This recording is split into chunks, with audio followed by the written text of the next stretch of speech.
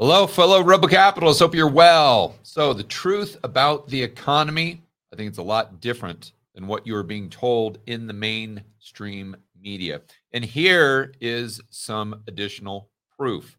I want to shoot straight over to this article from Zero Hedge and go straight to a chart, actually. This is really incredible, and I want to give credit where credit is due. This is from Lance Roberts. And if you're on Twitter, if you're not following Lance, you need to do so ASAP. And he also does the podcast with my good buddy Adam Taggart, Wealthion, and he kind of does the market updates every Saturday. But I think he's very underrated.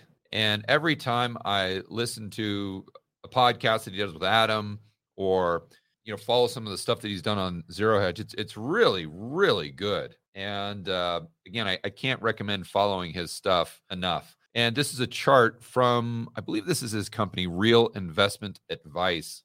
And just to be clear, this is not investment advice. They always throw in that disclaimer.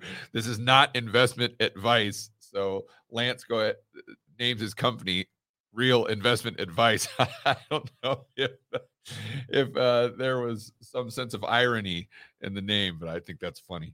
Anyway, this chart shows Advance Retail Sales, so retail, trade, and food services. This is a blue line. And then the black line represents all employees, total non-farm. So the retail sales numbers we have on the left, and the non-farm payroll numbers we see on the right. Now, I'm assuming this has got to be in the millions. This has got to be 172 million or 153 million. But I'm 99% positive, so we'll just go ahead and go with it. All right.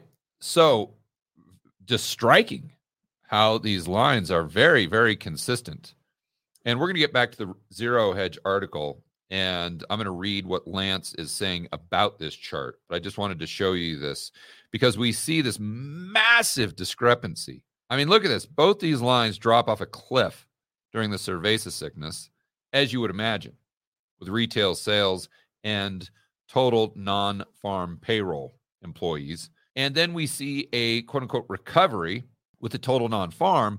But Lance points out, although we've had all this job growth the mainstream media has been talking about, oh my gosh, the economy's booming, look at the job growth, look at the job growth, look at the job growth. Okay, that's all fine and dandy, but the job growth has barely got us above where we were prior to the cerveza sickness. But as you guys know, the population has increased. So if you just took this trend line, I'm sure this is what Snyder would do, almost positive. He would take this trend line or this black line and keep it going at the current trajectory or the trajectory prior to 2020. That when I say current, I mean the line that my arrow is on. And we keep that moving forward. And it gets us to, I'm just eyeballing it here, maybe 160-ish. Something like that. But we can see that we're, quote unquote, below trend at 154. So we really haven't even recovered the jobs that would have been up to the historic trend. And usually, keep in mind, this historic trend is going to just keep pace with the rate of the population growth. So if said another way, if this black line went flat, then that would mean the amount of total jobs would actually be decreasing relative to the population. So, or even if it's not flat, if it's not going up at the same rate as the population, it's still decreasing relative to how many people are out there that are trying to find jobs. But what's just staggering is the delta, between the retail sales and jobs. Look at this. Look, I mean, obviously, right around here, 2021, this is just pure stimmy nirvana. Boom, stimmies, let's go to Louis Vuitton, woohoo! And then it kind of flattens out. And then, we got some more stimmies, thanks, Trump, woohoo! Let's go back to Gucci. Let's go out for a night at the club. Let's go out to Olive Garden. Let's go to Chipotle. buy a new iPhone, whatever. And then this next wave up is most likely, yeah, I don't have to pay my rent. I don't have to pay my student loan. Woohoo! Let's take a vacation. Let's go to Tulum and we can post it on Instagram. And then we're like, wah, wah, wah. Oh man, the stimmies were out. Oh no. Now my purchasing power has decreased because my wages haven't gone up at the rate of inflation. And therefore I'm drawing down my savings. What happened? I want to go back to 2021. But we can see that retail sales are still at a massively elevated level, especially compared to the amount of jobs that we have.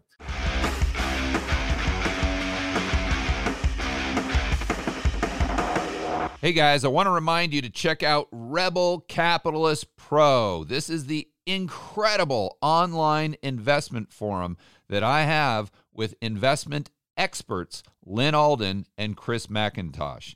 It includes professionals such as Patrick Ceresna from Macro Voices. He specializes in options. Tony Greer, commodity trading. Jason Hartman, real estate. And Brent Johnson with macroeconomics. If you want to build wealth and thrive in this world of out-of-control central banks and big governments, Rebel Capitalist Pro is the resource you need. So check it out today at georgegammon.com/pro. That's georgegammon.com/pro. We'll see you inside with the fellow rebel capitalists that are taking their investing to the next level.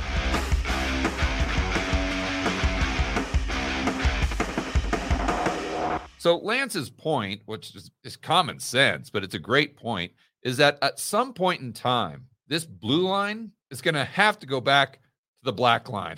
Now, that's either going to happen by the black line going parabolic, meaning the economy does catch fire to the point where it did like in the late 1800s, where it's just, like 15% real GDP growth per year. And the economy is doing so well, it's creating so many jobs that this black line, instead of just kind of flattening out here, just goes wow straight up and gets to the point where it again meets the blue line like it did prior to the survey sickness. That's option number one. Personally, I think that's a very low probability. I think most of you would agree. I think a higher probability is this blue line just completely falls out of bed and we get a Wile E. Coyote moment where the blue line kind of looks around and notices that it's just kind of floating in midair, and then it goes right into the black line. And this is most likely what the yield curve is telling us. But what the mainstream media is doing is they're just focusing on this black line going from, let's say, down here to up here.